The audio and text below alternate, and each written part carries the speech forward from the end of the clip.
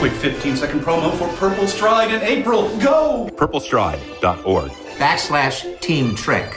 We're a team! We're a team! There's our leader, Kitty, our vision of hope. Hey, this is Mark Altman of Inglorious Treksperts in the 430 movie. And if you're a fan of our podcast, you don't want to miss Deck 78.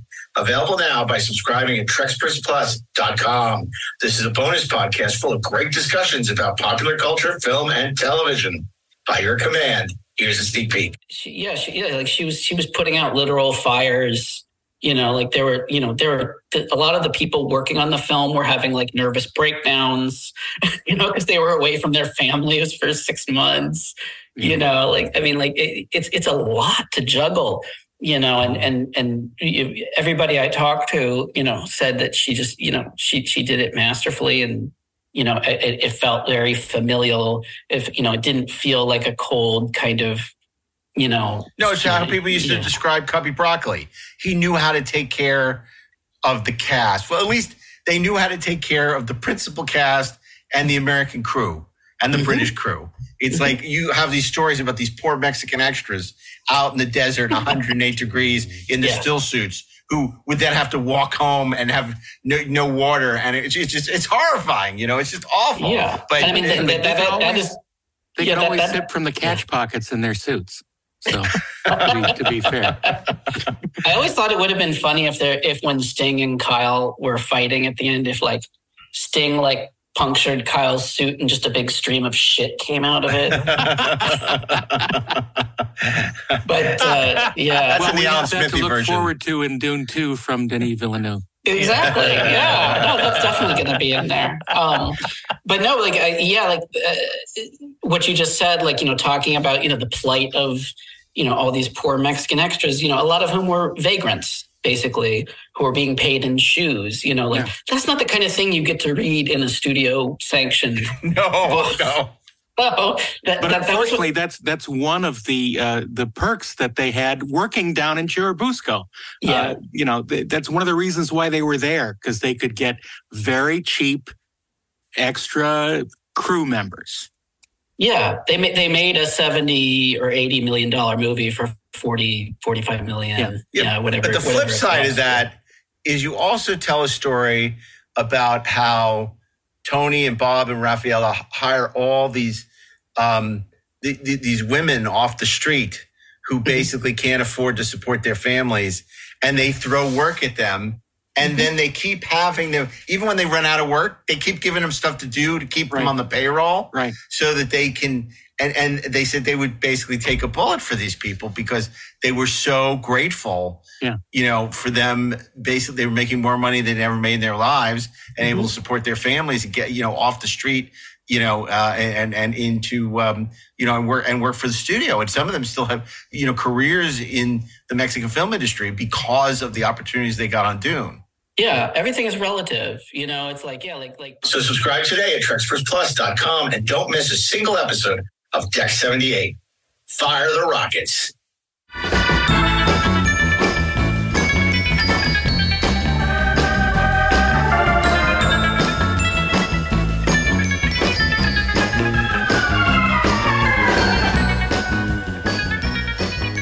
Hey, this is Mark A. Altman. And this is Darren Doctorman. And this is Ashley Miller. And we are the Inglorious Treksperts. And very scary, very ominous. Welcome to our Christmas gift to you. Or as Robert Evans once said about his Paramount 1968 or 69 Paramount preview reel, it's our gift to the world this holiday season. And of course, we're talking about this very special bonus episode because, as you know, we're in the thick of the holiday specials, which have been wonderful. And we've been getting a terrific response and they've been doing phenomenally well. We're really grateful to everyone. So as a token of our appreciation, we're going to share this amazing panel, which we call Picard's Trek Legacy, with you. Computer, initiate system reactivation procedures. Authorization acknowledged. USS Enterprise now under command of Captain Jean-Luc Picard. Well, I hereby accept the field demotion. We've been here before, and I'm reluctant to ask you all to face this threat again. We are the crew of the USS Enterprise. But more than that, we're your family. Jack, Alondra, Sydney, they're our family too.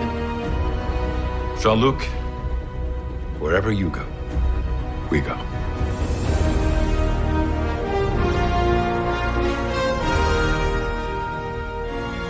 Thank you, number one. Stations, please. Engage.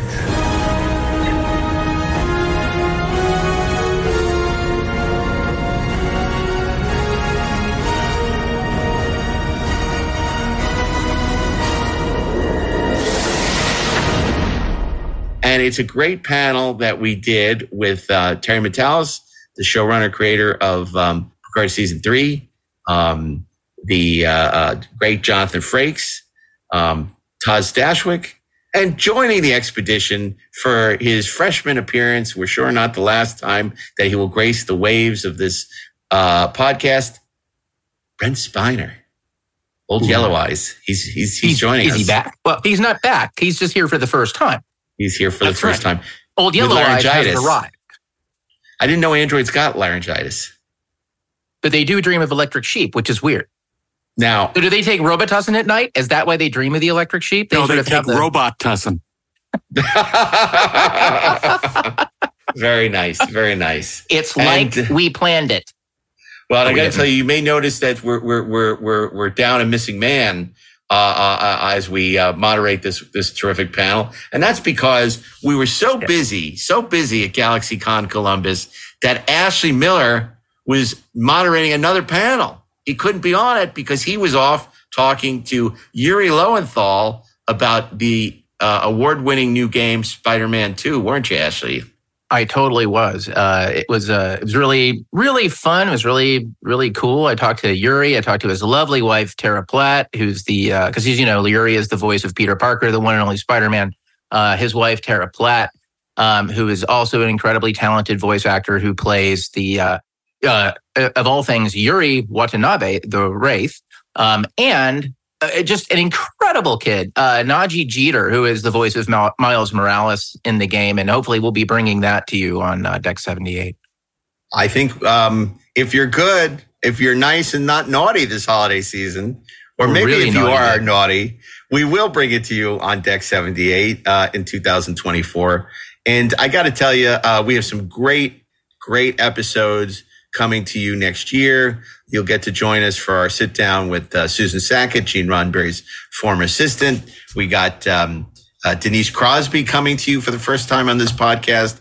I know she talked to Peter and Lisa doing a commentary on Skinny Evil for Treks for Free Room, which was a swell episode. Skinny Evil. Skinny Evil sounds like a documentary. I mean, that's pretty good. It's the dangers of veganism. And I think one of the real delights we'll be sharing with you, which I think caught us by surprise, was our terrific conversation with Evan Evagora from Picard Season 1 and kind of Season 2. Yeah. Wanted to adopt him. He's so much fun. Such a great guy. Yeah. He has great stories, and we really enjoyed getting to know him. He played Eleanor on he Picard. played Elnor. Eleanor is someone else. Yes, although it would be great. He played Eleanor Roosevelt in the FDR story in drag in Melbourne. With an Australian accent, which was terrific. Maybe, I don't know, maybe not. He threw another shrimp on the Barbie. It was great. And the other thing to look forward to is some of you may or may not realize next year is the year of multiple anniversaries. Oh, yeah. And the year without a Spock. It's the year without a Spock because it's the 40th anniversary of Star Trek III, The Search for Spock. And you have no idea what's coming. Well, maybe you do because you know how we feel about that movie. But have we got plans? Just because we have concerns about that movie, because we are not, it's not a 4-star movie for us. It doesn't mean that we are not going to pull out all the stops to celebrate the release of Leonard Nimoy's directorial debut, Star Trek III, The Search for Spock, We have plans within plans. Within the guild. And you'll you find are this podcast is quite operational. It is also the 30th anniversary of another movie we don't particularly like, Star Trek Generations. Yeah. And if you Sell think it, Mark. we have elaborate plans for Star Trek 3, we have even more elaborate plans to celebrate the 30th anniversary of Star Trek Generations. And what sits between 40 and 30? 35. Correct. Darren, tell us what's celebrating its 35th anniversary next year. I have no idea. I've been blindsided. Is it what does Darren need with a starship? Oh, right. 35. Five. It's Star Trek 5. And if you think that we have elaborate plans for celebrating Star Trek 3 and Star Trek Generations, well, you ain't seen nothing yet, because the ultimate Star Trek 5, the Final Frontier tributes are coming. So this is going to be an amazing year in 2024 as we celebrate the anniversary of all these shows. While we're going to be doing our To Boldly Go documentary. Yeah, I'm so glad you brought that up, because for those of you who may have missed the campaign on Kickstarter, you can still support our documentary with Terry Farrell and the Trexperts visiting Star Trek's greatest locations by going to makethetrek.com. That's makethetrek.com, where you can support the documentary, which begins filming in mid-2024. But the only way to ensure this documentary can be as good as it possibly can be is with your support. And there's also some amazing backer rewards that are there for the taking. Well, maybe not there for the taking. Becker Awards? Becker Awards? No. The Becker Award is Terry Farrell. Yeah. That's right. We're going to go to the... You don't get to have her. We don't care what you're donating.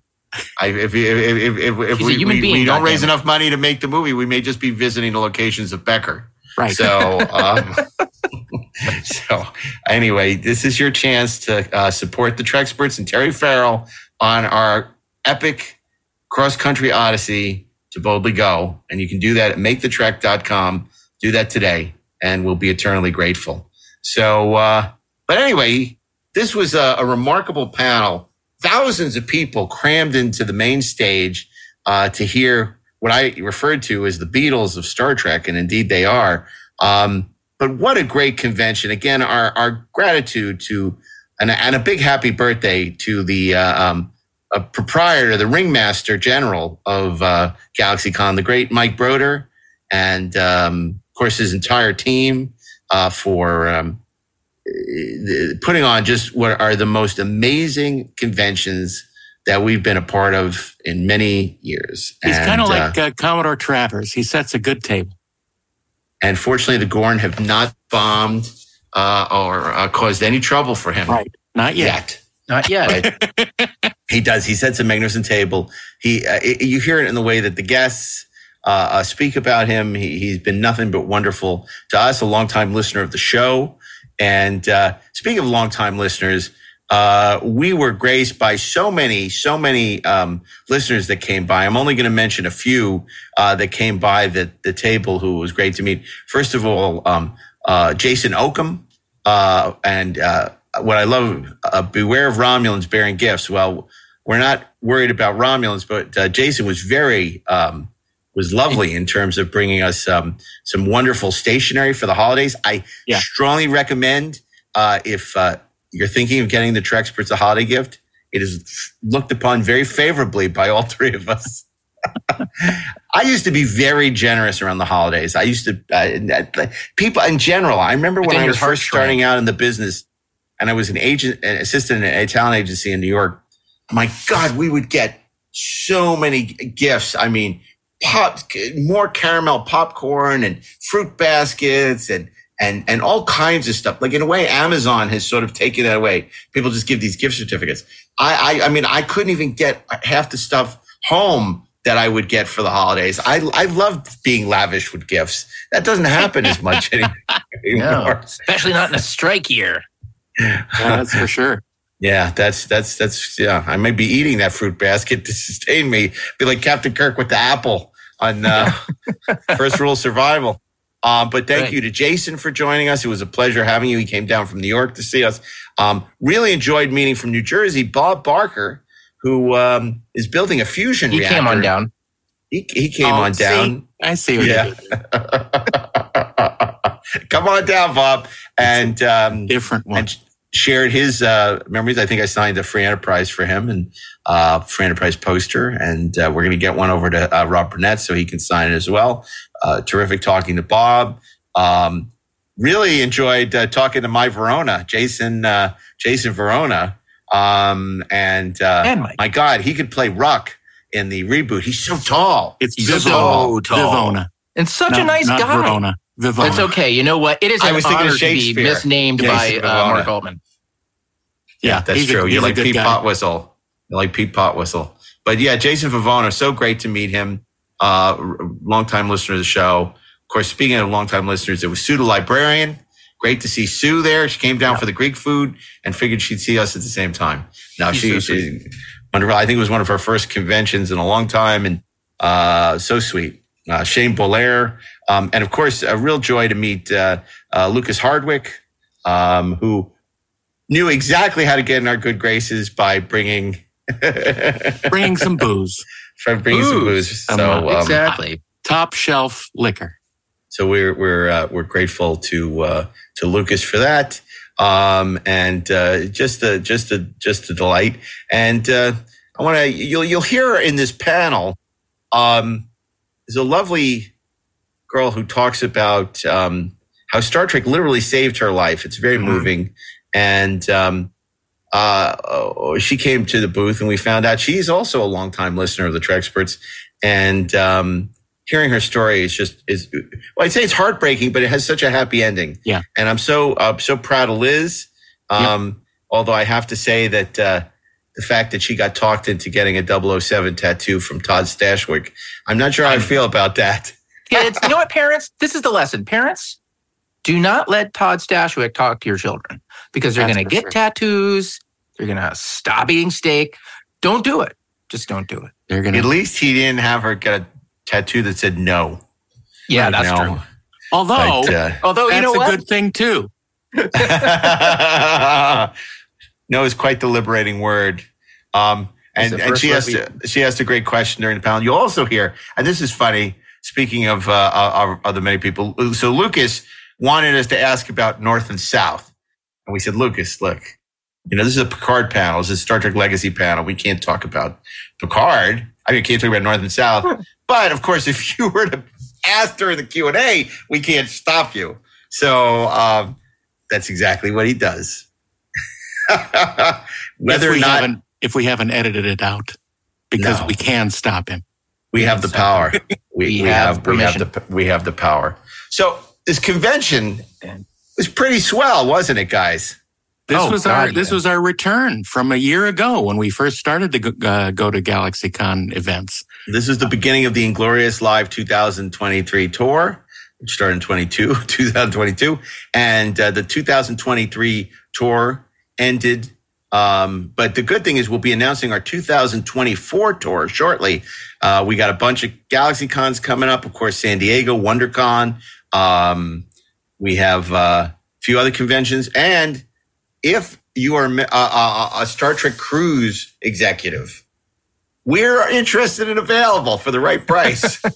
Just saying. We want to find love, exciting and new. We want to come aboard. And also, I want to thank all the wonderful fan conventions that invite us. To be honest, we just can't possibly go to every convention that invites us. So we appreciate it. It is not in any way a slight on you. Where we can, we want to support fans. But, we also want to stay married. We all gotta eat. I don't. I do want to say about Darren will go wherever. If you have a shopping mall opening, if you go to the opening of an envelope, I'm afraid. Lot, he'll go. I want to say a little more discerning. The GalaxyCon experience, having kind of done it for a year now, even though I missed the first Columbus, and maybe especially this most recent trip to Columbus. Look, I think between us, we did something like 13 panels in 3 days, which is I think a record. And it was, it's a lot of work to do those panels. it's a lot of time, and it doesn't feel like work ever. It is just so much fun. The energy is always so great at GalaxyCon, and Mike Broder takes care of his guests like nobody in the business. And I just, I cannot be more appreciative of the experience that we've had with those guys this last year, and more appreciative of how we've been treated by those guys. So I just wanted to make sure we said that. 100%. And this is the time of the season where you express gratitude, season's greetings. And I want to say it's not just Mike, but Samantha, Nick, Elise, so many of the team over there. We're so grateful to them for everything that they do and how welcome they've all made us feel. So thank you to GalaxyCon. But it would not be a convention report if I didn't have something to complain about. So now commence the complaining. Okay. This has nothing to do with GalaxyCon, so you guys are off the hook. Santa's here. I know. Hold on one second. Somebody's at the door. Well, I just want to, I'll talk a little bit about, not to pat ourselves on the back, but all those panels that we did turned out really good, I have to say. Well, then that was validated by the people. Yeah. I mean, Richard Dreyfuss and his wife, they wanted 2 hours. Video with this. They wanted 2 hours. They wanted the video. It was such a great. And they said, what a pleasure to have people who really know what they're talking about. And we said, who's that? Yeah. And it was the same thing with, it was the same thing with the Picard panel. Yeah. Where we had all the heavy hitters on stage. Yep. Yeah. And how much they appreciated what we did and what we said. And, that they said, so, and even Walter Koenig, who we've interviewed many times, he says, I don't know if I've ever told you this, but he said, it's such a pleasure talking to people who really know this stuff. And it's so, even as long as we've done this, it's so nice to hear, because we really do, I don't know if prepare, but we think about. Well, we spent 55 years preparing. Word. Yeah, except we've been preparing our entire lives. Let's make sure that we are all clear about that. Yeah, Walter said to me, how do you know all this? I said, I wasted 50 plus years. Yeah. That's how I know all this stuff. Stuff. How do I know all this stuff? But, I couldn't have devoted it to science, to be a doctor or making the world a better place. But no. Exactly. Well, to be fair, this sounds sickeningly sweet like honey, but I think in our own small way, we are making the world a better place by helping connect people to things that they love. Oh, speaking of obsession, do you know the guy who played Garrovick he was born in Columbus, Ohio? I did not know that. I did not know that even the Oregonian might not know. Yeah, now I don't remember what his name is, but the actor who played Lieutenant Garrovick was from Columbus, Ohio. Well, there we are. Because I know they have the big Schwarzenegger statue. He only works in where I'm sitting, they should have they should put a red shirt on the Schwarzenegger statue and a jar of honey. It's him. Yeah, a jar of honey. A jar of honey. That would be just lovely. So anyway, let me kvetch for a second. Your kvetch. Yeah, I got to kvetch for a second because, here's the thing. So, to Delta's credit, they, and I often fly Delta. They announced that they were, under construction, that they would be leaving from the international terminal. So I had my driver drop me off at the Delta terminal, the international terminal. I get there and they tell me, and I'm all this luggage. I got books I'm bringing. I got huge luggage. As you know, I way overpack, always overdressing for the wrong occasions. And they tell me, oh yeah, this is where the plane is leaving from. But the checked luggage, you got to go to Delta Terminal 2. So I have all this freaking stuff, and I got to take it all the way back to Delta, right? And then after I check the luggage, I then have to come back to the international terminal. It's so good I got there early because this is a warning to you on this holiday that I would have totally missed my flight with all the going back and forth. It was so aggravating so aggravating. And they just don't inform you of this stuff. So I finally, get to Columbus, and it was nice because I got Whitney was on the plane. Brent's wonderful, intrepid assistant. Always good to see Whitney.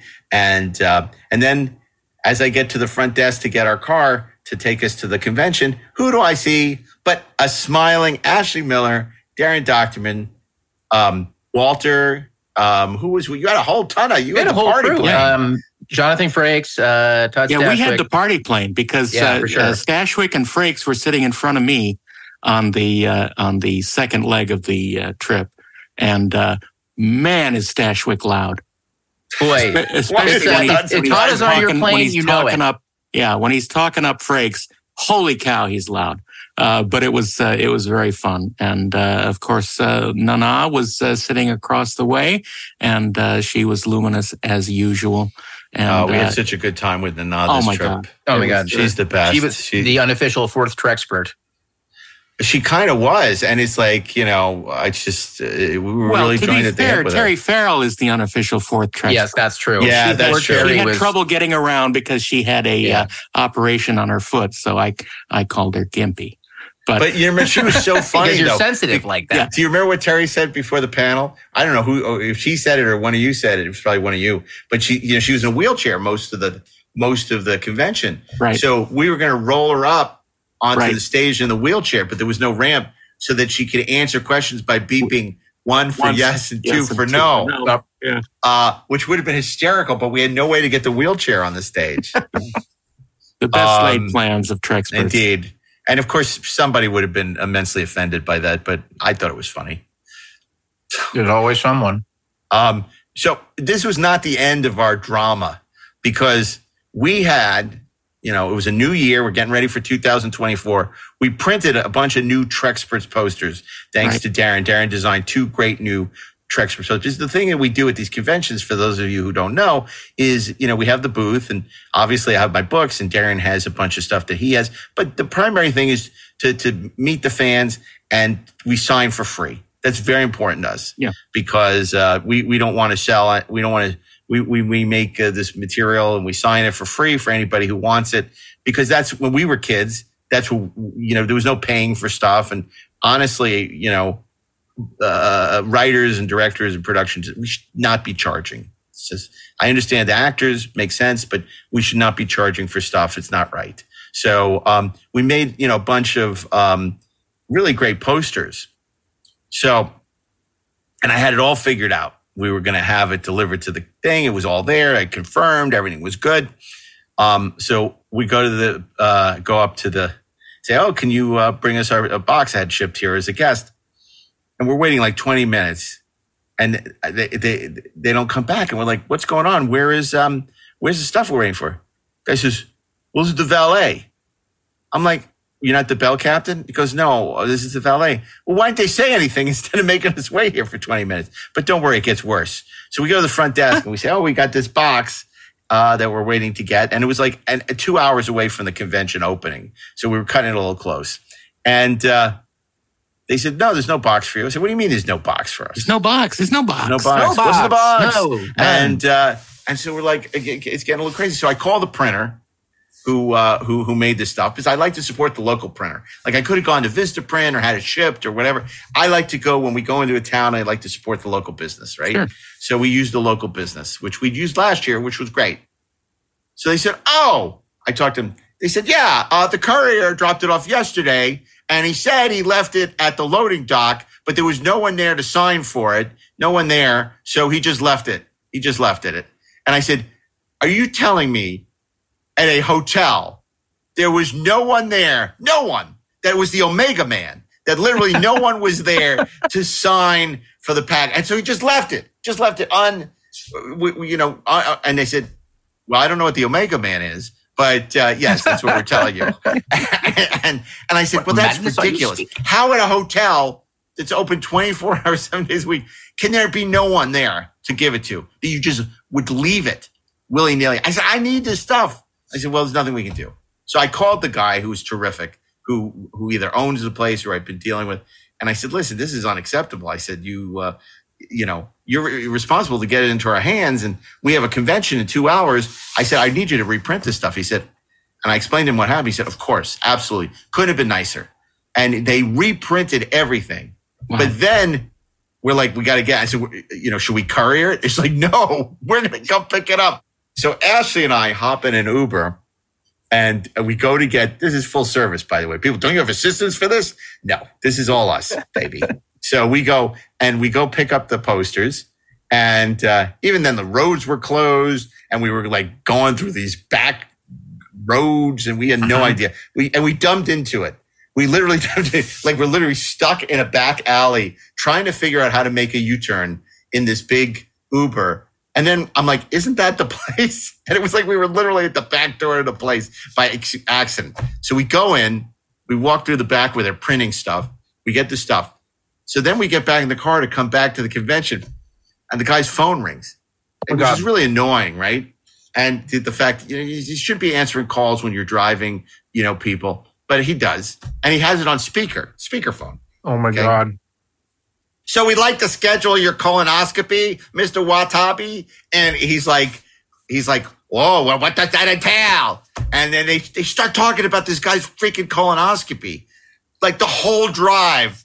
And we would like to stick an uncomfortable camera in your ass for 3 hours. Almost as uncomfortable as your impersonation of the driver. So, yeah, it was close. That was flirting with something, but I think it's... So we're like... Your Italian accent is terrible, Mark. He wasn't Italian. So anyway. I was trying to save you, Darren. So we're looking at each other. And it was like, what the... And the whole ride, this whole thing, he said, well, that's no good for me. And he's like, okay, well, how long will I be under? A scene from Curb Your Enthusiasm. It was literally, we were one step away from getting a terminal cancer diagnosis. Yeah. It was so uncomfortable. And then he drops us off at the convention center and we brought the posters in just as it was starting and we had the posters and we were able to give them out. But it was such a, so by then I was already exhausted. The convention hadn't even started. I was exhausted. But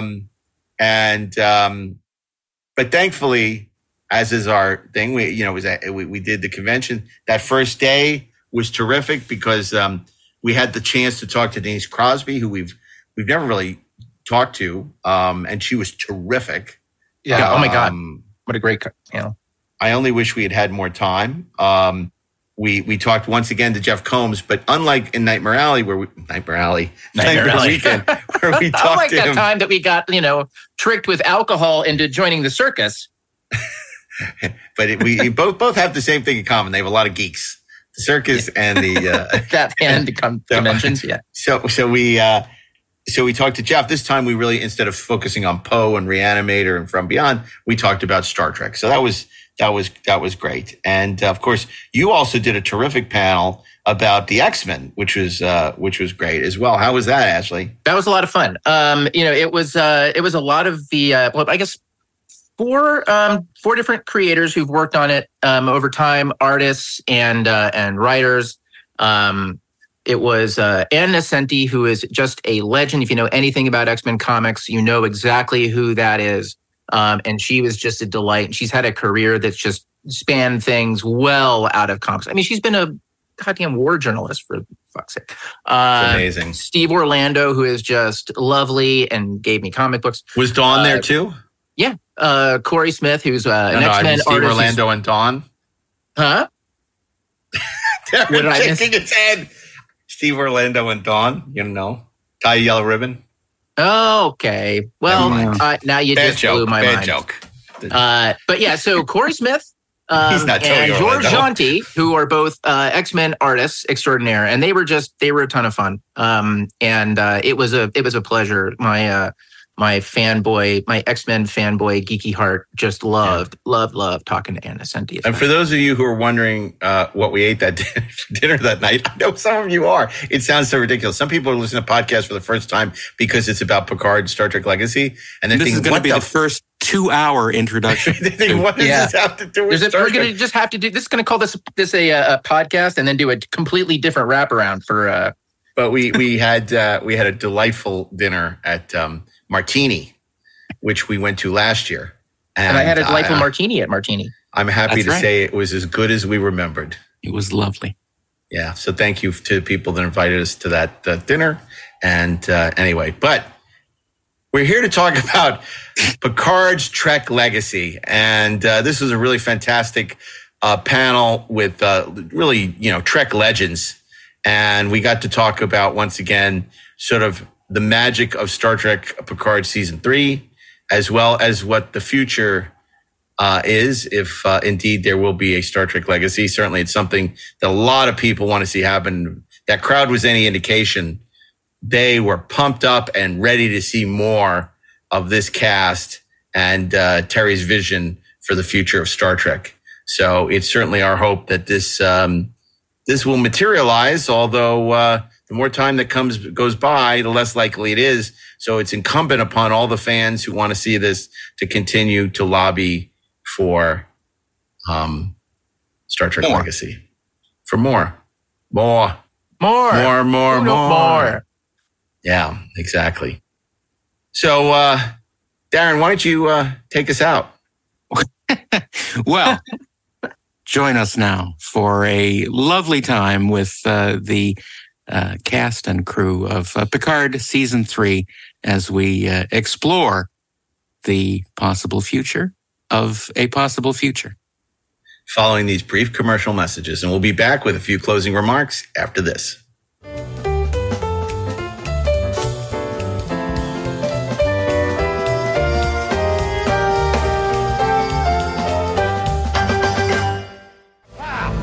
Masufu, Bach Masufu, ich me kap, desta! As me look me, klik bat nob shashupu, Klingon tok tushom, tok tushna, porchuk ap kuf of puk noch chan Hallmark introduces the exclusive Klingon keepsake ornament. Call 1-800-HALLMARK for a gold crown store near you. Vermo, Chris Scotch Combi Sugnos. May I help? You are aboard the Imperial Warbird Kazara. You're here to explain this. Oh, the new Hallmark Star Trek keepsake magic ornament. Pirated from the Romulan Empire. Look, Commander. It lights up. Tell us what you know. Oh, well, the Romulan Warbird ornament is a gold crown stores only for a limited time. You should get yours soon. Call 1-800-HALLMARK for the store nearest you. You guys in town for a Star Trek convention? It's Crazy Eddie's Christmas sale with the craziest prices ever on everything in home entertainment. Audio equipment, color TVs, car stereo, CBs, Sony, Betamax, electronic TV games, even calculators and digital watches. Remember, shop around, get your best prices, but don't buy anything because Crazy Eddie will do better. And that's the Crazy Eddie guarantee. See Crazy Eddie at any one of his great locations or call Crazy Eddie at 645-1196 for the craziest prices ever. It's Crazy Eddie's Christmas sale. Crazy Eddie won't be beat. Crazy Eddie, his prices are insane.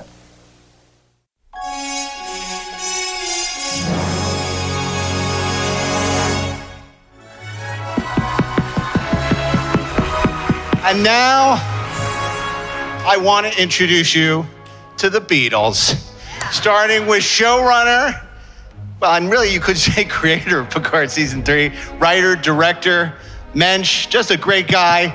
He did an incredible season of Star Trek, and we're so thrilled for him to talk to you about it. Terry Matalas. Yeah.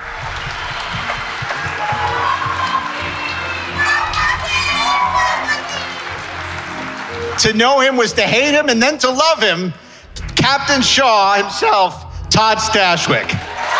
Yeah, Todd Stashwick.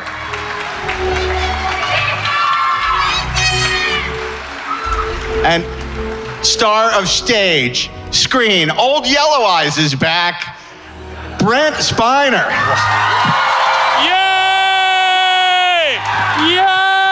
My favorite! Data's my favorite! And last but not least, you know him from Paper Dolls, North and South, Beyond Belief.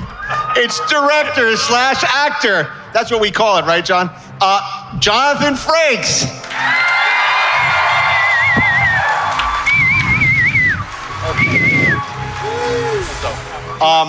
Terry, I want to ask you, how hard was it to sell the powers that be on getting the band back together? Well, I feel like I got to do the yawn. This movie's Nice so move. scary. Scary. How hard was it? Well, how difficult was it? How difficult was To it get for the you? band back together? No, for pitching it, first selling it internally, because Well- obviously the show did not start as what it became. Right. And then getting buy-in. Well, I had the advantage of Picard season 2 happened right during COVID. So we had shutdowns with COVID and it spread out and we actually burned a lot of time. So there wasn't a lot of time for a season 3, like, let's hear 5 different ideas and pick the one. So when they came to me, I'm like, I'm doing this.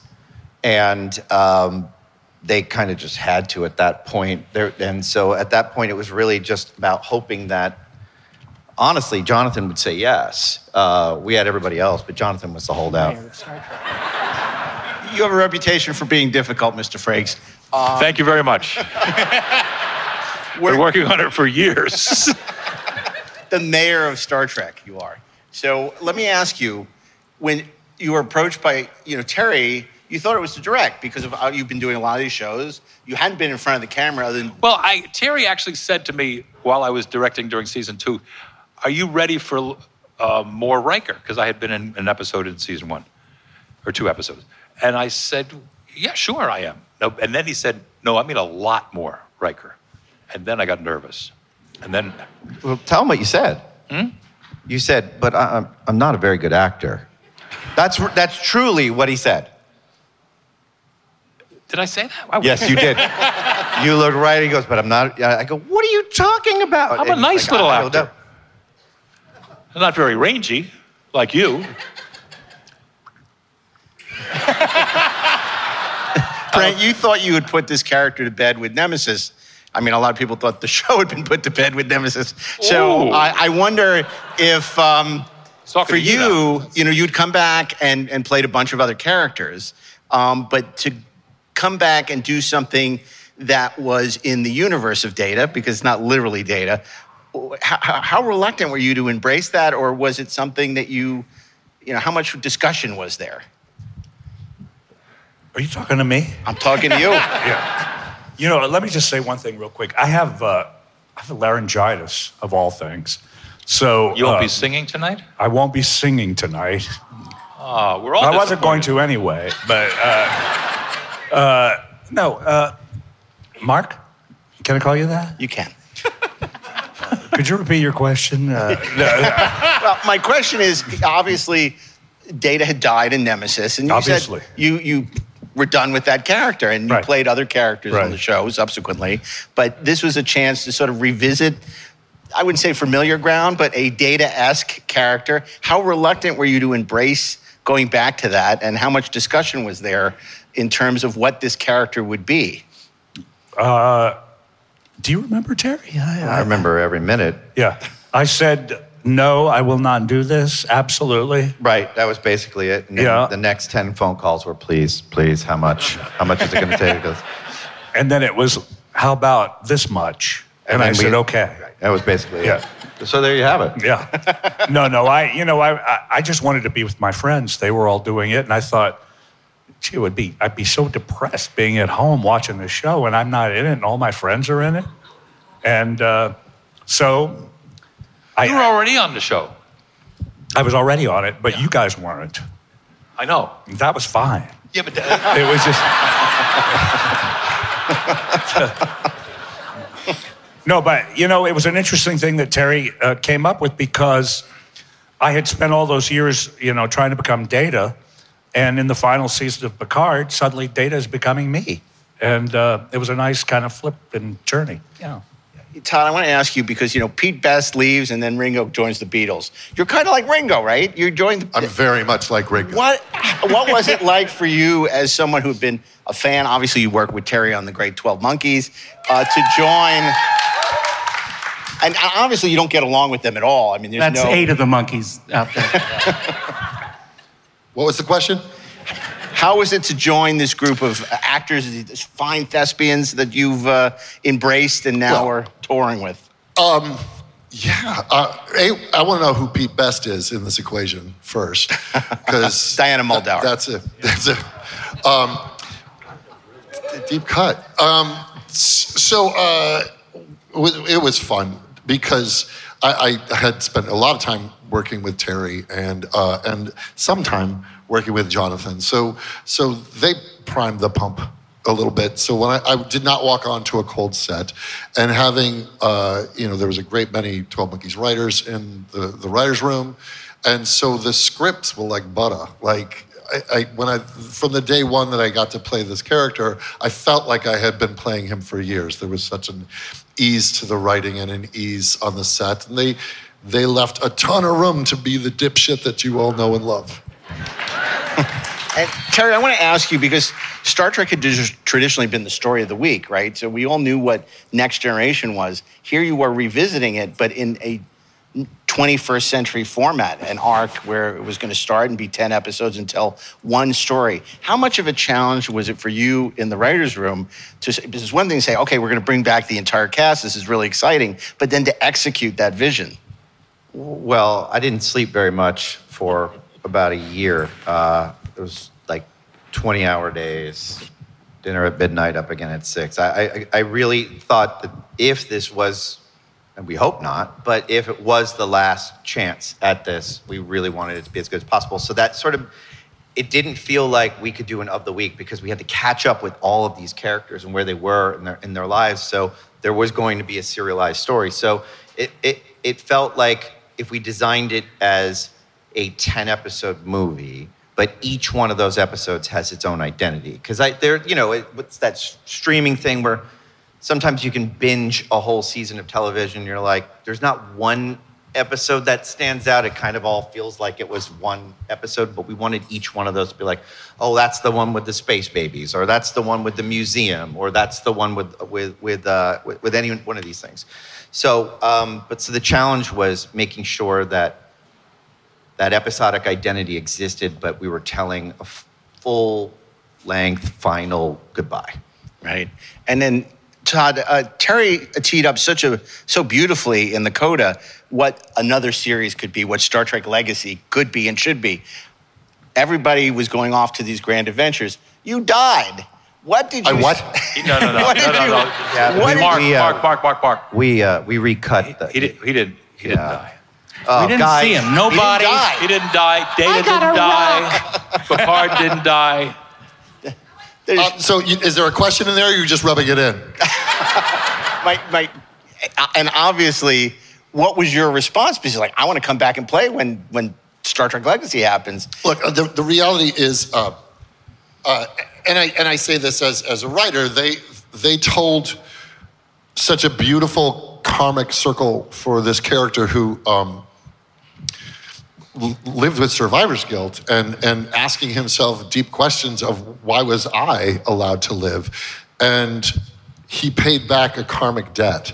And so and against the same enemy. So his life really did come beautifully full circle, and the captain goes down with his ship, and his ship was going down. So from a writing standpoint, it's poetry. From my health and pension, I would love to keep going. Speaking of that, Jonathan, I've heard you talk about Legacy a lot. What are you saying about Legacy? That there's another show or something? Oh my God, Brent! There are thousands of people here. Mark. So when does it come out? God, gentlemen. Brent, let me... sorry. Bail me out here, my brothers. You want me to help you out here? There we go. Star Trek Legacy is not in development at the moment. There's Star Trek Shaw, however. Star Trek Shaw is an animated series Well, claymation series. I don't get to do the voice of Shaw. It'll be Jeffrey Dean Morgan. It'll be Jeffrey Dean Morgan. Well, pretty excited. We wanted about an this. actor. Pretty excited about this. I have a question for Jonathan, if I may. How fun was it for you after your character of Riker was basically taking a back seat to the great Jean-Luc Picard? How fun was it to kick him off the bridge? To kick him off the bridge. Oh, now we're talking. And give him the bum's rush. What a treat. You know who wrote that? Jerry Matalas. Oh, really? Yes. One of the high points of the whole season, I thought. And so did Patrick, frankly. I don't know that Picard liked it very much, but Patrick enjoyed it. I enjoyed it. The fans enjoyed it. I wanted to blow a little smoke up your ass, Terry. Blow away. My beautiful and talented wife, Jeannie Francis. Right? Important American actress. We knew her best as Laura. Watched Picard season 3. Let me just say, we've been together for 38 years. I don't think, besides going to go to see First Contact when it premiered, I don't think she's watched much of, or any of the show. What she says about your show, about our show, is that not only is it the greatest season of Next Gen ever, but that all of the characters, as they are introduced, earn their entrance because they help to solve the puzzle of the story. And she's absolutely right. I do like that, Jeannie Francis. I know, I do like that. And again, that must have been a huge challenge in the writer's room because you have this big ensemble and it's very difficult to service each of those characters in at least 10. But you did it very cagely. One by one, you sort of got the band back together. It was kind of like the Dirty Dozen or the Magnificent Seven, where you meet each of the characters and they all come back until the final couple episodes where you got everyone together. But did you seize on that concept early, or how did you approach it? Well, we seized on it, but we also, because of scheduling issues and location issues, it had to be that way. It wouldn't, as much as I'd love to see them all together very quickly, it wouldn't be that satisfying if you just open the first episode and they're back on the Enterprise D. And then I think that would have been the fan service version of it. But we also, like, Marina was in London, it wasn't available. And we knew actually that the season mystery she would be able to solve very quickly with her Betazoid abilities. So that actually worked out for us to have her towards the end. And LeVar was also not available, I think, until the midpoint as well. So it actually mapped out pretty perfectly for us. I want to ask you, because there's that old Betty Davis expression, an actor's job is to, say their lines and not bump into the furniture, which in the early days of Next Generation was sort of the philosophy. We're not interested in knowing what the actors have to say, but that changed with the movies, and it certainly changed with Terry, where Terry came to each of you and really wanted you to talk about where you thought your characters were and invited feedback. How liberating was it, and what did you kind of share with Terry in those early stages of the evolution of your characters for the season? I'd never had any writing for Riker that had been anything nearly this exciting and nuanced and filled with conflict. The old Riker never would have kicked Picard off the bridge. There was whether it had been planned or not, there was a very important story point brought up in the beginning of season, or in the middle of season 1, where Riker and Troy had lost a son. We had gone to this planet to try to keep the son alive. And historically, in marriages, when a marriage loses a child, the marriage suffers, and that served the writers and served Marina and me, that our marriage was strained by the loss of our son and how differently we mourn. So all of this stuff that had happened to the characters and the age that we all had come. He came to all of us.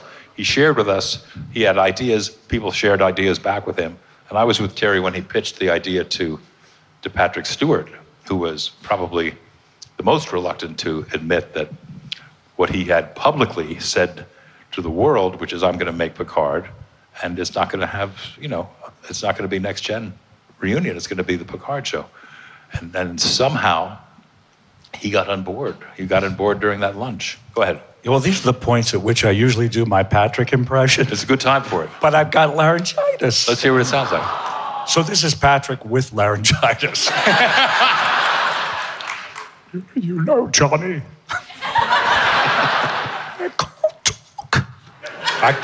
It doesn't work. Keep trying and nothing comes out. That's it. That's it. That's almost like what his audiobook sounds like. How does your Ian McKellen come out now? Ian McKellen? I'm like Lord of the Rings. Where's Bilbo? I mean, Todd, you were a fan, and this was you truly were like the next generation of the next generation because you loved, Star Trek and your nerd layer. You embrace all things geek. What was it like to be on the set with these? They've been doing this for a long time, and they have a tradition of being very inviting to newcomers. Unlike a lot of sets in this town, they've been very good to new people. Where you were ushered into the family very early. Yeah, what was it like? It was a slow motion riot. It started with Terry inviting me into the fold, and then going, "Oh, the fans are gonna hate you." I'm like, I can't wait to go to work. But again, like I said before, the pump was primed. Like Jonathan and I had worked together, and Terry and I had a great relationship. So, and obviously, kind things had been said about me prior to, and even our makeup head I had worked with on The Riches and other shows, and so even wherever I went, it was like meeting family that I had heard about, and saw the old home movies, but then I got to be part of it, and the amount of space, no pun intended, that I was given to do my thing, and how it was not only embraced but encouraged, which is dangerous. It's liberating to be given that kind of material with that kind of direction and that kind of character with these scene partners. These things don't come around that often. And so I never took it for granted. And then the 6-year-old in me who had his Spock, Kirk, and McCoy action figures, if you had told him someday you're going to actually be a Starfleet captain, I would have said, totally tracks, because that was the plan.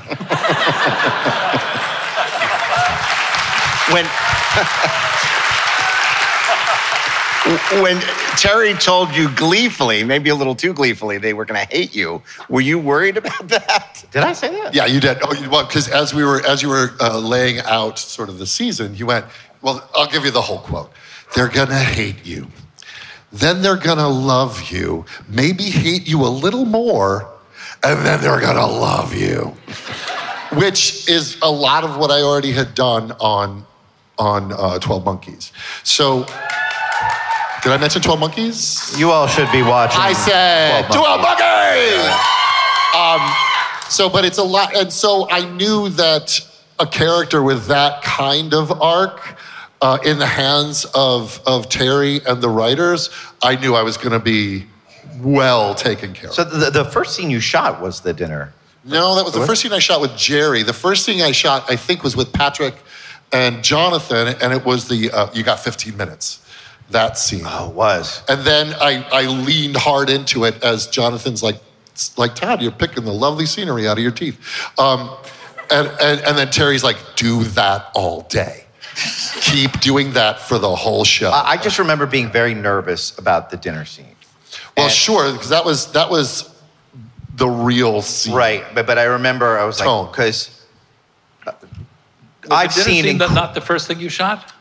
No, it's weird because that's what I remember it too. Yeah. But I remember being nervous because I've seen amazing actors sort of like when that moment comes and they're sitting around icons like Jonathan and Patrick, they can freeze up or they don't go quite as far as they want. Not Todd. He went and we were just like, all right, everybody, we have a saying in front for the rehearsal in the writers. Well, the saying is, let it suck. Just let it suck. and then it comes at you. And then sometimes it does, and we can go and we fix it. But no, from boom, the second it was rehearsal, it was like, oh my God, this is gonna work. It's amazing. So yeah. But again, it's also, so I was saying before. Because you were such a hateful prick. I am a hateful prick. I just stepped on and off screen, Jonathan. That's what I'm saying. Thin line. I think because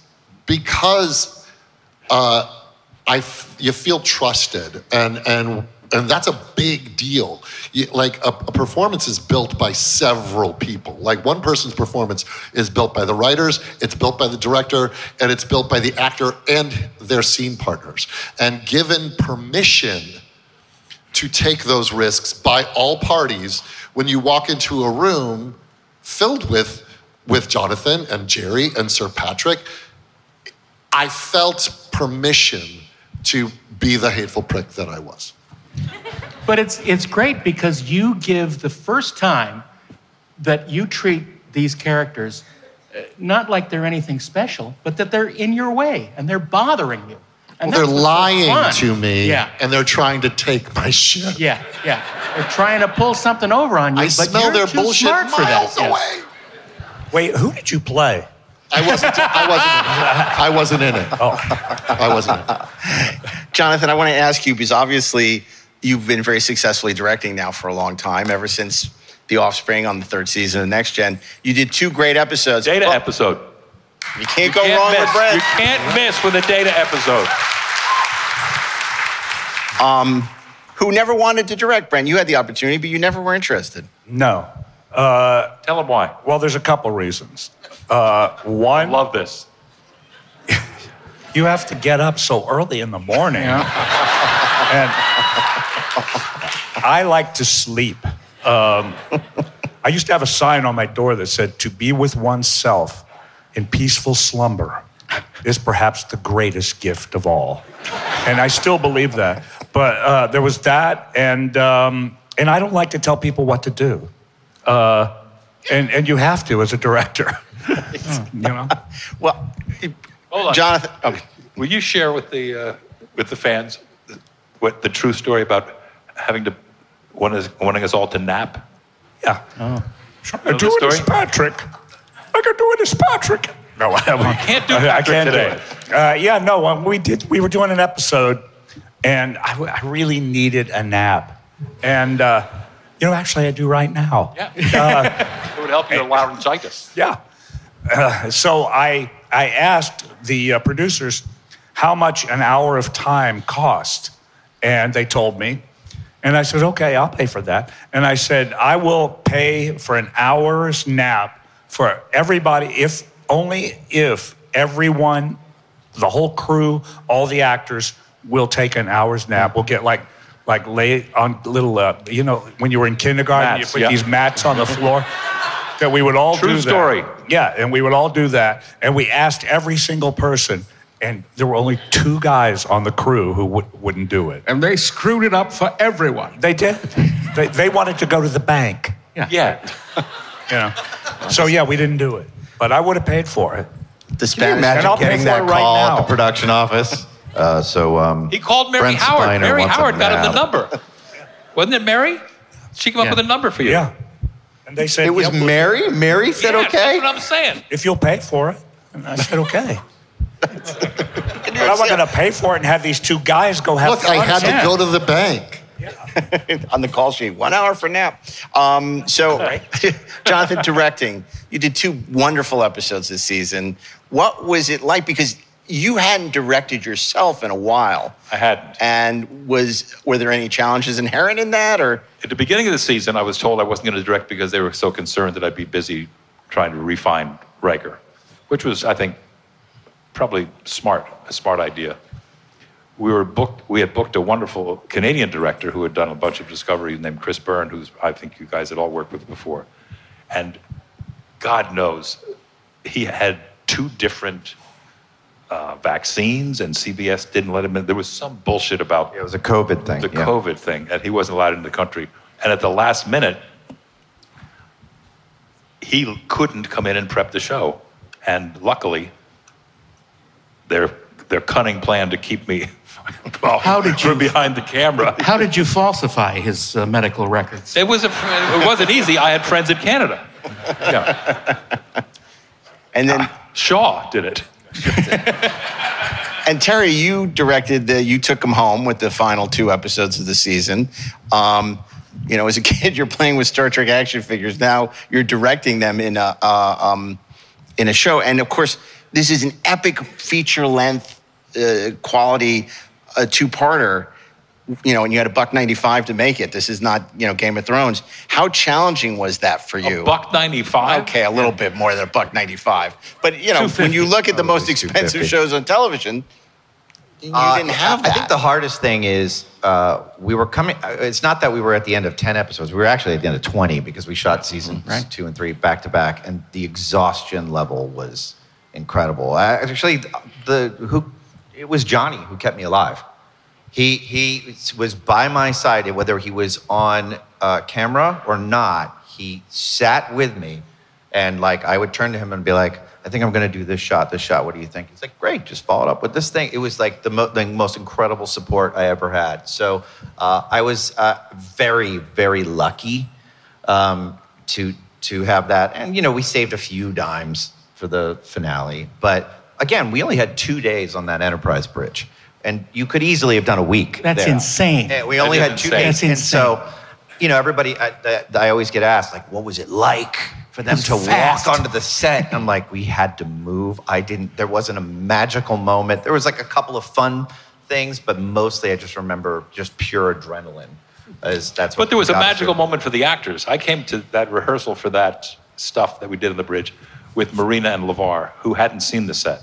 Right. And I got out of the whatever transportation vehicle I was in, and I got into the door first, and I came and looked back at the two of them as they saw the D. Without being too Pollyanna, we lived. I mean, it's like Gladwell. We were on that fucking set for 10,000 hours easily. Yeah, 7 episodes, 4 movies. We were on that set, and it was a replica. Obviously, it was a big deal about the angle on the ramp, the color of the rugs, the seats, all the accoutrements.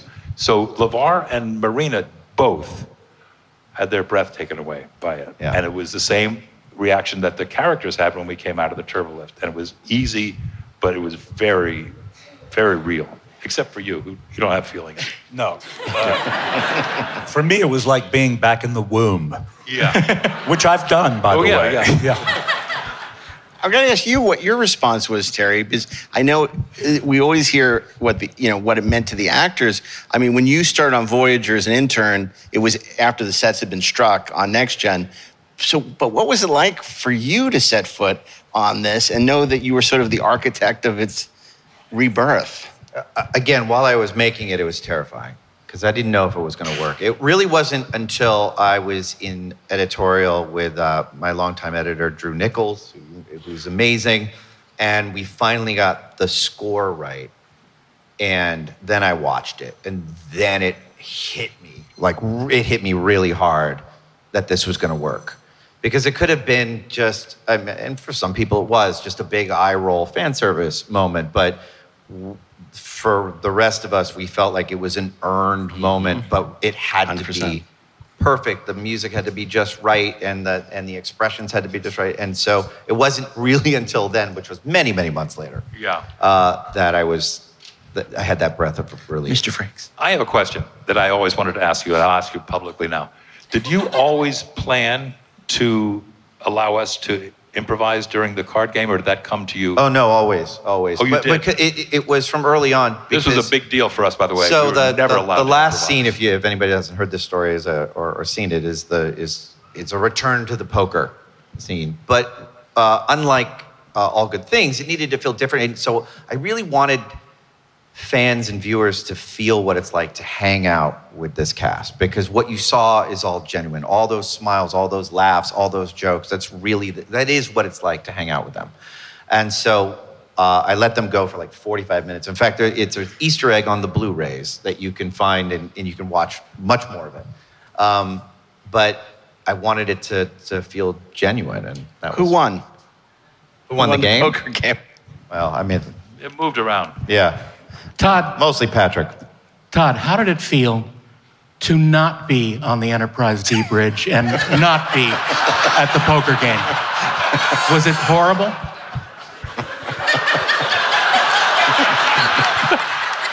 Yeah. And that's a callback. We need the Charlie Brown music. You know what? I did sneak a day onto the set. Didn't make it into the picture, but I did sneak a day onto the set. And Are you just below the horseshoe? I did because everybody was musical chairsing my captain's seat. I sat right in his freaking chair. I beeline. Oh, but he didn't just sit. I sat in it. I just got my steak all in it. No, so Dave Blass, who is an amazing production designer. He's like, do you want to come see it? I'm like, yeah. And so we snuck me on after my demise. Spoiler. And so I got to run my finger along the dashboard, if you will, and it was pretty damn special. Yeah, it was cool. Did you get to open up the little flap on the chair and see what was inside the little? I didn't. Fun secret about our chair. The little data pad that's right here in the captain's chair on the Titan is actually an iPhone, and Jerry and I discovered that you could turn the camera pictures, on. Yeah. And so the lens is up somewhere. Yeah. And so there's just reams of photos on a hard drive somewhere of like me and Patrick and Jerry like,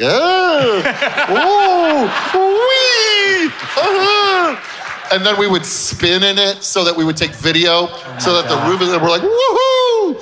And so there is a guy in the art department who came to me at Vegas. He's like, I have all the photos. Oh my God. So Christmas 2025, it might be a cocktail book.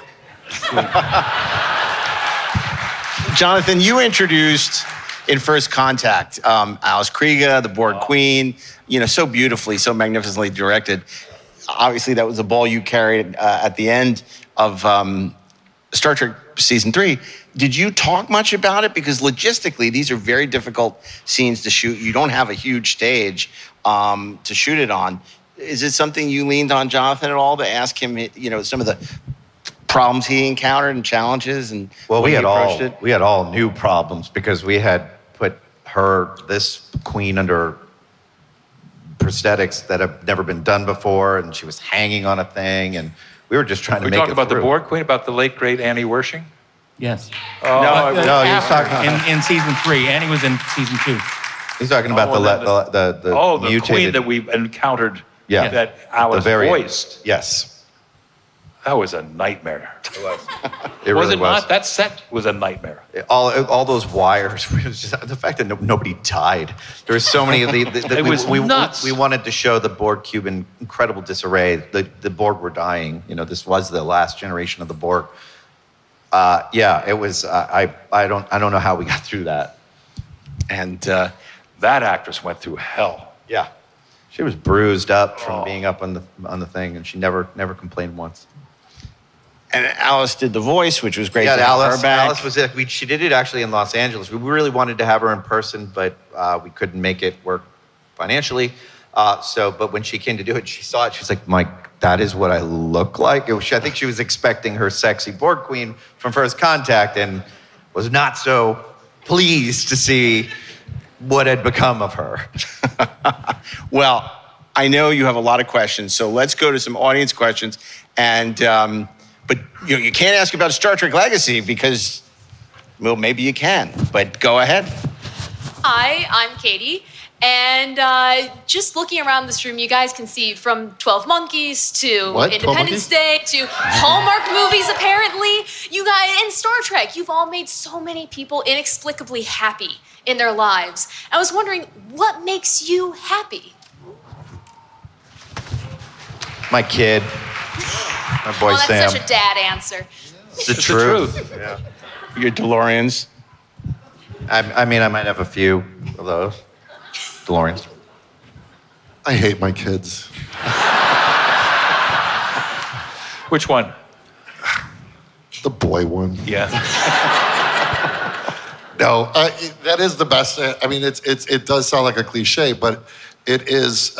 My daughter is about to be 16. My son is 25, and watching the fire of their art and passions explode in them, and then knowing that they're going to exceed me, and then have to take care of me someday. That truly is a source of joy. Yeah. Thank you. For me, I don't do happy. It's hard when you're sick. No, I'm happy to be sick. But no, I you know me, I don't do happy. He doesn't do happy. No. It's one of his great charms. I don't do sad either. That's why I was so good for Data. You were great as Data. Yeah. Because I don't do anything. Thank you. One of my favorite Datas was the Drunk Sung Data. Season 2 of Picard came home after trying to kill Picard. I wanted to kill him. him. You were fucking great in that scene. Thank you. Thank you. You're welcome. You directed that. I did. Yeah, I didn't have to do. I said, "Come down the stairs drunk. Take the room," and you did. Oh, thank you. It's hard to play drunk. You know what? I've never been drunk in my life. I know. You know, so isn't that weird? That's weird. Yeah. Maybe we could change that tonight. That's not to. That's not to say I don't drink. I just have never been drunk. I've never seen you drunk. No, I don't do. I don't think he knows what. I don't do drunk happy. I don't do drunk. Maybe I'd be happy if I was drunk. I actually have a question for you, Mr. Frakes. I was hoping you would be able to either verify or debunk something for me. I read on the internet, which we know everything you read on the internet is 100% true, that you have different positions that you sat in as Riker in the chair, like with your, leg across or whatever. And I read that it was a more comfortable position for you because you'd hurt your back moving furniture. Is that true or is that false? I think that's false. I did move furniture for a living. Unfortunately, the company I worked for was called the Walk-Up King and his trustworthy stepbrothers, and it was in New York City. So we used to get pianos and the like to move up 6 flights of stairs. So it wasn't great for my back. I'm not sure that there's any part of that informed Riker's positions. Thank you so stole much. the walk, however, you didn't ask this question. Riker's walk. Riker's walk. Some people attribute it to Mr. John Wayne, but I attribute it to the great John Cullum. Is that right? Yeah, I stole it from watching him in Shenandoah. No kidding. Thank you so much. The pleasure's mine. Cullum stole that from John Wayne. I know he did. One pigeon toed in. Yeah. Hi, my name's Lucas. I'm from Evansville, Indiana. I just want to say, first of all, Season 3 of Picard appealed to some of the best moments of my youth by showing us these characters better than they've ever been. And I think we all wanted that potential to come out of them for a long time. So thank you for that. My question is for Mr. Frakes, though. There was a time when TV miniseries didn't mess around, and there was a show called North and South. Oh, yeah. And I was looking at the cast list of that today. What a cast that was. You had Robert Mitchum, you had Gene Kelly, you had Forrest Whitaker, Hal Holbrook. Can you talk about working on that show? And it changed my life. Well, I did fall in love with my beautiful wife in that show. Yes, Jeannie Francis is in that. What? The late, great Patrick Swayze is the star of their show. Can you share some memories or stories about some of your favorite moments working on that? No, I can't. That's what I thought you'd say. No. Okay. Thanks. I'm headed out. In all fairness, I was like number 37 on the call sheet. So I played spineless Stanley Hazard. Not a great character, not a great role, but I was there a lot. But Gene Kelly was 36 on the call. Right. Yes. Hal Holbrook was great. Yes. Well, it's been a long time since when I grew up, we had 3 channels, and I remember distinctly Lonesome Dove and North and South were the 2 big miniseries that played in my house growing up. And so when Star Trek came on, my mom would be like, he was in North and South. And we would watch North and South, too. And the great James Reed. It was a great experience. While we were shooting it, I guess the dailies were so successful that ABC said, it's no longer a 6-hour, it's a 12-hour. And the writers went crazy somewhere and wrote and kept us out on location for almost a year. Wow. I loved it. Wow. That's awesome. So they extended the Civil War. Yeah, they made the Civil War. By two. Exactly. Well, thank you so much. Thanks, everyone. Thank you. I thought the next question was going to be who's a better Mark Twain, Hal Holbrook or Jerry Hardin? Since Wow. I think Val Kilmer. Val Kilmer did Mark Twain, right? Yeah. Nice poll. Hi, my name's Ken. I'm from Akron. My fiance and myself, we didn't dislike Captain Shaw in the series. We actually thought he was the perfect asshole for that series. No one else could have played that better, and you owned it, and it was a great role. My question is for Brent, though. Myself... I just want to let you know you're a perfect... Myself and Brent... We love you, Todd. We love you, Todd. You're great. Threes are funny. Threes are funny. But Brent, you're on our favorite show, Big Bang Theory. Oh yeah, And briefly. Yes. Do you have any funny stories from that? Because I know it was only a couple minutes you were on there, but that was absolutely hilarious. So any funny stories from that? Do you do comedy? And if you guys could say hi to my fiance, Becky, over there. Hi, Becky. She's waving. Becky, how you doing, Becky? Over there. Where's Becky? Over there. She's waving. Hi, Becky. There's so many people waving. 12 monkeys. She's standing up. There's a lot of Beckys. Yeah, a lot of Beckys. You know what? There was really nothing funny about it. No, you know what? It was a really nice experience. Jim Parsons and I went to the same, we had the same teachers in Houston. And so we talked about that a bit. But what... Mr. Pickett? Yeah. And, no way. Yeah, and Sidney Berger. But the only thing was, I lived very far away from the studio, and it literally took me over an hour to get to the studio. And I'd hit the stage, and they'd say, "You ready?" I'd go, "Yeah." And 10 minutes later, I was in my car going home. Well, that's funny. That's a good job. Yeah. Thank you. Thank you very much. Love the show. You guys are great. Thank you. My question is for Becky. Why? Why are you so far away? What happened? You guys have a fight today? You're not even married She was drunk yet. when I proposed to her. Congratulations, Becky. Can I give you a piece of advice? Run.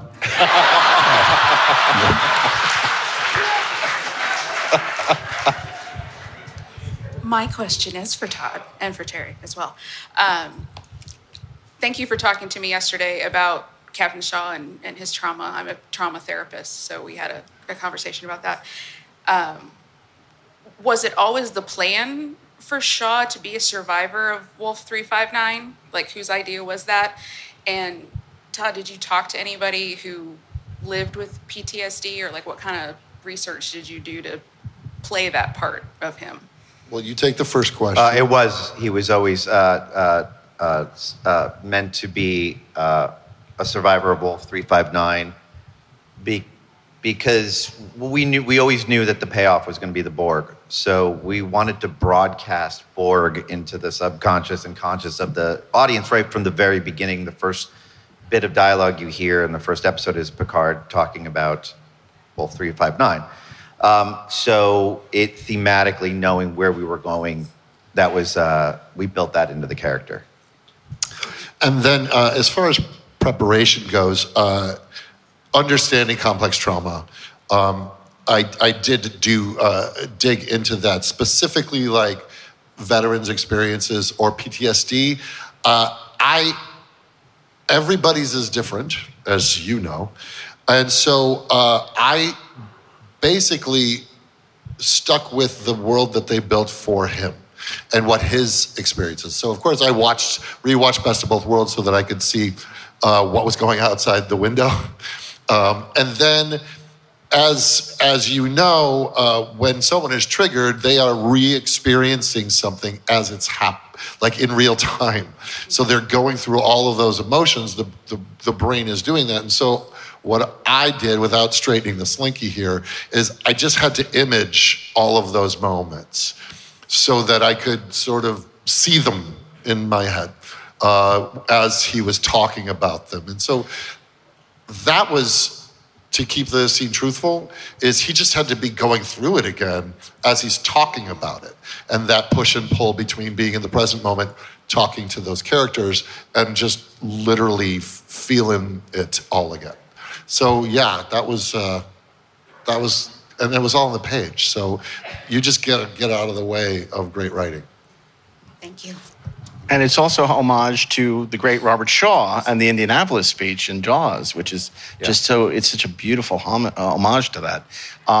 We only have time for one or two more questions because we're out of time. But I do want to say, because I know you can't say this, but if you want to see this remarkable cast, this remarkable storytelling continue, there's a history in Star Trek of dead things coming back to life, whether it's Spock, whether it shows. Who would have thought all these years later that we would see this incredible ensemble back on the screen better than ever? And the only way to make something like that happen is we have this thing called social media, hashtag Star Trek Legacy, and don't give up, never surrender, to quote another franchise, because that will make this happen. And it needs to happen because we need this kind of storytelling in Star Trek that Terry delivered and this amazing cast brought to life on the stage and on the page. Let's do two more questions, and then unfortunately we have to wrap up. Okay. Hi, my name's Arya. I'm from Boston, and my question is kind of for my question is kind of for anybody who thinks they have a good answer. So I plan on starting film school next year, either in the spring or the fall semester, and I just wanted to know if any of you guys had any sort of advice to be successful. I kind of want to do a little bit of everything: directing, acting, all of it. Well, I went to film school in Boston at Emerson College. Just make stuff. Crickets on Emerson. No Emerson alumni. Are you serious? Yeah, I guess not. But I will say what's. I like that. I'll tell you what's different about when I went and when you're going is you have this. Yeah. This is an incredible camera that does 24 frames, and you can cut and do anything you want on your home computer now, on your lap, your home. I'm so old. What? Your PC. Your Vic 20. Make stuff. Keep making stuff. Show stuff. Work with your friends. That's truly watch stuff, get criticism, and then make more stuff. And that's the core of it all. But also, I went to USC for 2 years and then ran out of money. Don't do that. Don't do that. But get to know your classmates, because they will be the people that you are working with along the way. And you can either choose to help each other or hinder each other. Hopefully you will help each other to get out of school and start working in the industry. And that's how you start your network. And you're a great example of that, Terry, because you're so loyal to your writers, to your below-the-line crew. You bring back so many people, composers and DPs and writers. And so the people you meet now are the people you may be working with for many, many years to come. Last question. Thank you so much. I hope I get to work with you guys someday. Hi, guys. So I just want to start this off by saying, as a suicide survivor and somebody that has gone through hell since I could talk, thank you for being the light at the end of my tunnel, because I would not be here if it wasn't for you guys.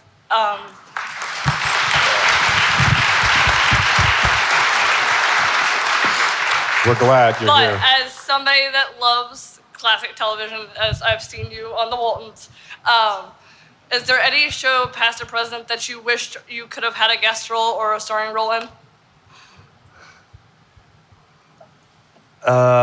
Maude. What, Maude? Succession. Yeah. I actually... Fargo. I'll tell this story as quick as I can. Battlestar Galactica. One of my favorite shows ever was Boardwalk Empire. And I watched every episode of it. And the last season of the show, I got an audition because they went back in time to find out how Nucky became Nucky and all of that stuff. And there was a character that, can't think of his name right now. Well, he was in Golden Pond. He played Jane Fonda's husband in Golden Pond. Fonda. No. Jane Fonda's husband. Oh, Jane Fonda's. I mean, he was Buffalo Bill, that series. Oh, Dabney Coleman. Dabney Coleman. So Dabney Coleman was on Boardwalk Empire, and he played the Commodore. Yeah. And the flashback in time was the Commodore younger. And so I auditioned for the part. Martin Scorsese was the executive producer. They cast me. Mr. Scorsese would love you to do this. I was over the moon because I wanted to be on that show so bad. And then we never heard from him again. And I found out what happened was they went even further back in time and I was too old. But that stuff happens. Ricky Schroeder ended up playing that. Yeah, Ricky Schroeder played that part. He was still just a kid then. But no, can I say something real quick though? By the way, we're delighted you're here. Thank you. We really are. You belong here. Yeah. A huge thank you to Terry, Todd, Brent, Jonathan Frakes.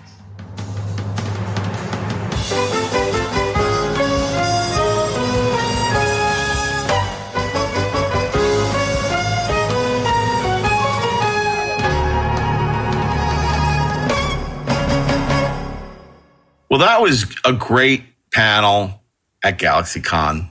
It was too short a panel. So great to... It was. I mean, we were a little surprised that it was only 50 minutes because we could have spent easily 90 minutes, 2 hours with this incredible group of people. As you see, I mean, they have such amazing chemistry. I mean, we didn't even need to be there, I felt. But I said to Terry at MATALAS, I said, why aren't you moderating this? He says, no. We really much prefer, having you guys do it because you ask such great questions. But I just thought, everyone was great. And I felt bad for... poor Brent, who was just not feeling well. Not feeling it. But he still was really funny. Yeah. Really funny. And it's always good to poke Todd Stashwick. Always. Yeah, and if you enjoyed this and you haven't heard some of our other podcasts, we have some great episodes we've done in the past with Terry MATALAS, Jonathan Frakes, Todd Stashwick. So check those out all through 2023 as we celebrated Star Trek being back, Picard Season 3. And we did some great episodes, and I'm sure we will again. That's the beauty of it. But this was a real treat. It was a real treat for me, Darren. What do you think? For me as well. It's always great, especially with Frakes. He's the mayor of Star Trek. He is, and that was a great crowd. It was a great crowd that was really excited to be there. So, anyway, as we said. You can still support our documentary as we travel with Terry Farrell to Star Trek's greatest locations at makethetrek.com. Special thanks to Mark Rivera and Peter Holmstrom. You can rate us 5 stars on Apple Podcasts to bring other people to the show. You can also subscribe to our subscriber-only podcast, Deck 78, at TrekSpertsPlus.com. And next year, we'll be rolling out our new Discord channel and the Treksperts Screening Room.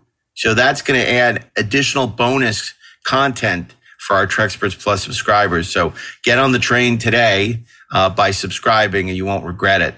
And of course, you can let us know what you think of this and every Inglorious Treksperts episode on social and Inglorious Trek on all social channels, or email us at trekspertsplus@gmail.com.